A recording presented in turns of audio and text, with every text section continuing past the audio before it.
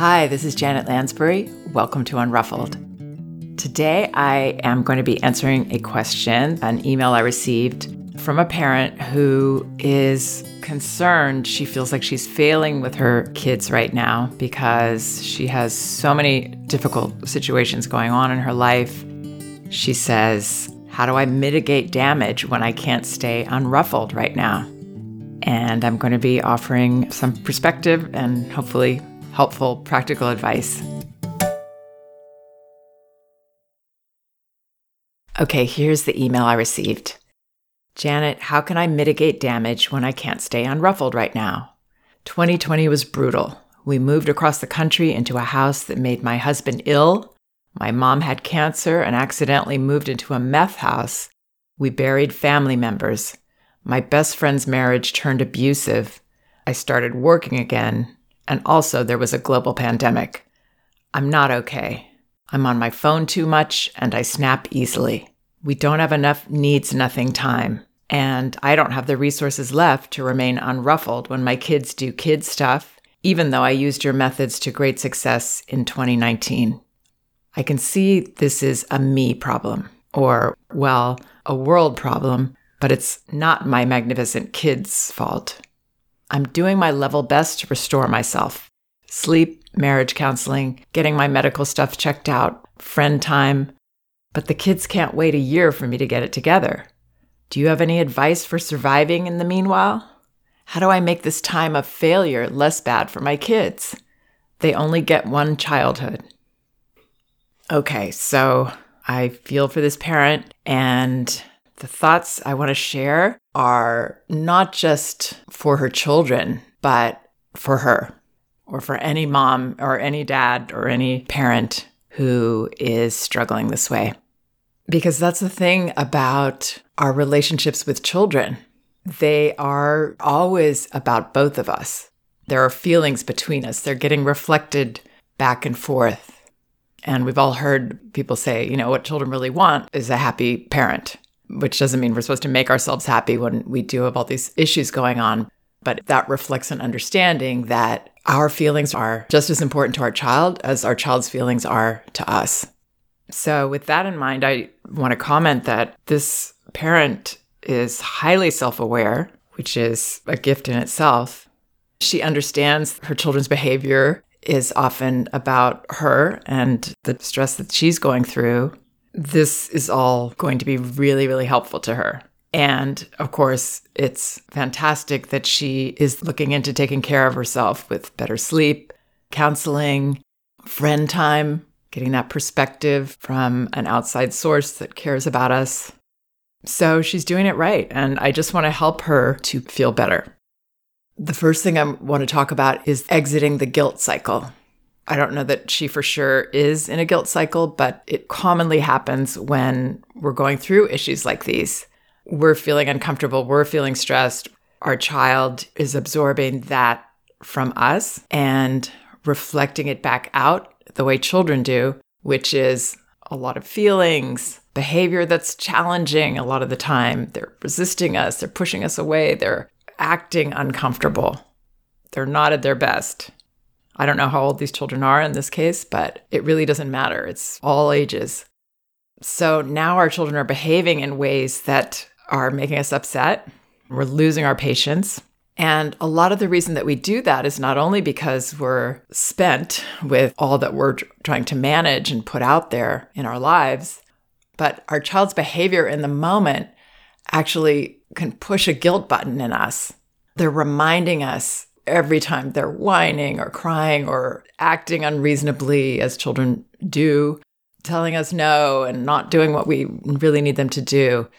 All of that makes us feel worse and reminds us how we maybe feel that we're neglecting them at this time, that we're not giving them what they need, or that we're not doing it right as a parent. So not only is the behavior on its face annoying, we're letting it tap into us at a deeper level because we're kind of primed to be guilted by it. So then we will be even more likely to lose our temper or just react to it in a uncomfortable manner that, isn't as helpful to our children ever. Of course, this is when we can be calm and centered and just help them stop doing whatever it is or help them do whatever it is and not have emotions around it. But when our children are not doing their best or they seem emotional or fragile, then yeah, we're going to be more likely to take it personally when we're already in that guilt cycle. And then our child's behavior isn't improving because of the way that we're responding, snapping and all of that stuff this parent is saying is going on, which is very, very common. And now they're less likely to behave well, so we're going to be more likely to feel guilty and on and on and on and on and on. So how do we exit this cycle? We exit this cycle by understanding that however much this parent is going through, whatever troubles that she's dealing with, whatever her moods are, how she's feeling is going to directly influence her children. And that's not to feel guilty about. It's just what is. As this parent says, first she says it's a me problem, but then she says it's a world problem, but it's not her magnificent kid's fault. So yeah, it's just what's happening in her life. Acceptance of that can be helpful. That, yeah, I'm going through a lot. It's going to be showing up in me with my children, and they're going to be reacting to that. Their behavior is going to reflect my discomfort. So normalizing this for ourselves instead of going to that other place, that extra uncomfortable place of, this is all my fault and I'm messing up and my kids are unhappy and they're not good kids, or however we might see that in the moment. Getting that perspective that, yes, our children will not be more comfortable than we are generally on a given day. It's just the way it is. So, exiting the guilt cycle with acceptance and understanding of what's going on and why my children are doing this. And maybe this parent already does that. She seems to understand a lot, but it gets away from all of us. It'll make it a little less likely for her to lose her temper. Just remembering, oh yeah, of course they're acting like this. Of course they're doing that. I'm just going to help them as best I can. The other thing about these cycles, what can happen is that we don't set boundaries as early as we normally would or that we should. We feel in our gut, you know what, we should leave the park now. My kids are starting to look tired and I really need to go and I'm getting hungry. But then our kids are saying, no, we want to stay. And we feel a little guilty because we've been snapping lately and life has been tough for everybody and we want to be nicer to them. So we let them stay longer. And then what often happens is they get overtired. Now they're melting down. Now it's harder to get them to leave. So we're getting frustrated because we gave them that extra time to be nice. And now it's blowing up in our face and we get snappy naturally. So that can be a recipe for more discomfort for everybody. And I would look at that. Am I setting boundaries early enough? Oftentimes when we as a family are in these difficult times, it's actually helpful to set boundaries even earlier and more firmly, because children, like all of us, when life is feeling chaotic and hard, we kind of want to be nested in a little closer to feel that those boundaries are around us, even if we can't ask for them. In fact, we're resisting and saying we don't want them. It helps. And then when we do get snappy or lose our temper, repair. It's always the best thing. It makes us feel so much better because we're going to that higher part of ourselves. We're being honest. We're coming clean. This is what happened. And yeah, I snapped at you and I'm sorry. You don't deserve that. I regret it. And I'm really sorry. It will help us to feel better about the situation, which again is so important.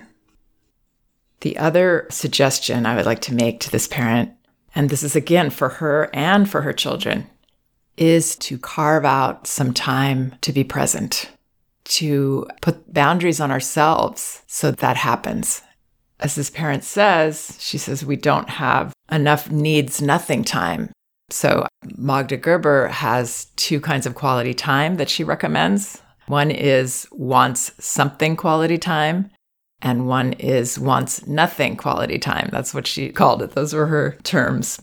Wants something quality time is what I've talked about a lot, which is when we're caregiving, when we're changing diapers with a baby, when we're giving a bath, when we're helping our child to bed with bedtime rituals, brushing their hair, or helping them to brush their teeth. Mealtime is another one. Those are the times that Magda recommended. We put everything else away, unplug the phone. Well, that was in the old days. But putting your devices away, clearing that space just to be present, not try to be lively or be entertaining or teaching our child something. Just be available, because these are naturally intimate times with our children that we can take advantage of. So, if a parent is working outside the home or she's busy doing other things, then it won't be maybe every meal or every bath or every toothbrushing or every Band-Aid. But when she is available and she can put other things away, she takes advantage of those opportunities, because those will anchor her relationship with her children. And not only that, this will help this parent to escape from everything else that's going on. This is something that children give us. This is a gift that they give us, one of the many, that they can take us out of all these other concerns. It's not as easy an escape as, having a drink or getting a massage or maybe going out with your friend. But it will be a more lasting feeling of escape. If we have the boundaries, if we prioritize these times, we will get a respite. We will get a moment where we're just looking at our child's hair and how it's changed since they were a baby and all the different colors that are in it as we're combing, and they're going, oh, that hurts. And we're letting them know, I hear you and you don't like this. And that's, of course, you're going to especially get that in situations like these, because children will use these moments to share those feelings with us. And it's often not even about the hair hurting so much or the head hurting. It's really about, I'm here with you and I'm sharing with the person I need to share with. And that can last all of 5 minutes or 2 minutes or 10 minutes or 20 minutes. These caregiving routines and meals, if we can put those boundaries on ourselves to not be distracted because we prioritize these times, we get a breather. And this is why you'll hear, or you will maybe have experienced, how we can be going through a very dark time, but the fact that we have a child means we have to keep going. They give us that perspective. Life goes on. I'm here. I need you. And I can't let you drown in all these other concerns that you have. So we have this opportunity to escape. Also, when this parent says, how do I make this time of failure less bad for my kids? They only get one childhood. Yes, it's true that they only get one childhood, but we only get one moment as well. We only get what's going on right now. We only get this time. So it's not just for our children. It's for us to ground ourselves in the moment whenever we can. Do it for you. Do it for your child and you and your bond. And then when she says that we don't have needs nothing time, or what Magda Gerber called wants nothing time, we don't have enough. Well, the beauty of this approach that Magda taught is that it is enough when you connect during those caring activities. That the wants nothing time, when you're just there while your child is playing or exploring, that is not as important. It's wonderful to do when you can. But if you are connecting a few times a day, completely available to your child, that's enough during times like these.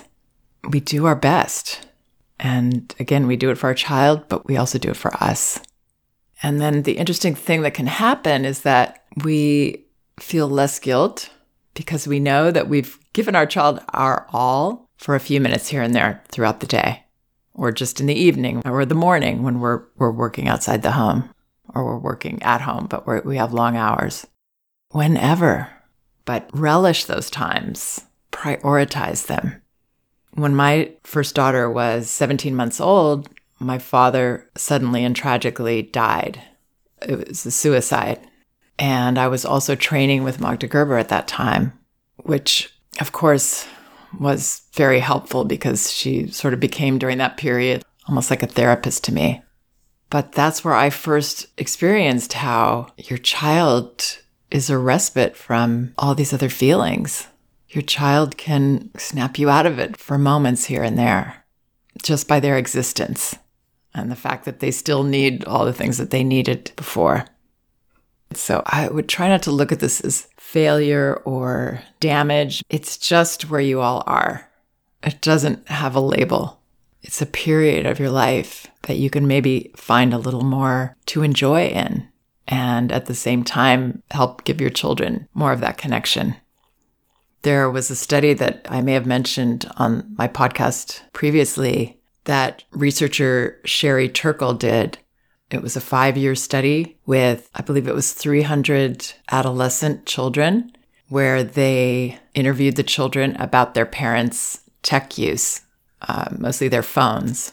And the result was that children were far more bothered than they were able to express to their parents. They were not comfortable expressing how much it bothered them that their parents were constantly on their phone. And there were certain particular moments when it bothered them most. And those were after a separation, when a parent would arrive home from work or picking up our child from school, and the parent was looking at their phone or texting or, waiting for a response on text, or just had that sense of unavailability. So even if we're not staring at our phone, there's this feeling that children get. And Turkle found this in her interviews, that I never have my parents' attention completely. Something could come along at any moment and take them away from me. They're never comfortably mine. So it's almost like children can't quite exhale into that moment because it could be gone any second. The other 2 times, according to Turkle's study, that children were particularly sensitive to their parents being distracted were meal times and when they were doing their extracurricular activities, like a sport or a lesson where they were applying themselves and kind of trying to perform those skills, that they really appreciated their parents' full attention at those times.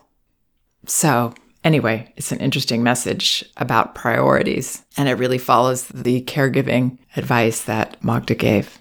And believe me, I know that being fully present is challenging, but it's important to give children that message once in a while.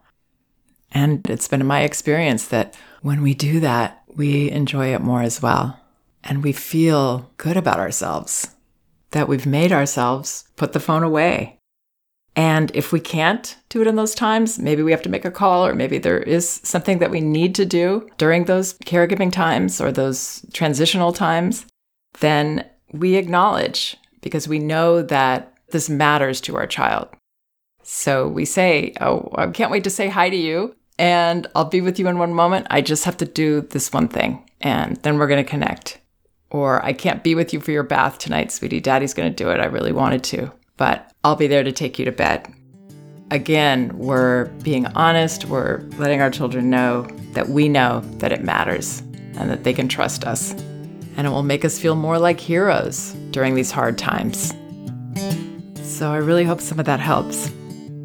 Please check out some of the other podcasts on my website, janetlansbury.com. There are many of them, and they're all indexed by subject and category, so you should be able to find whatever topic you might be interested in. And both of my books are available in paperback at Amazon: No Bad Kids, Toddler Discipline Without Shame, and Elevating Childcare, A Guide to Respectful Parenting. You can get them in ebook at Amazon, Apple, Google Play, or barnesandnoble.com, and in audio at audible.com.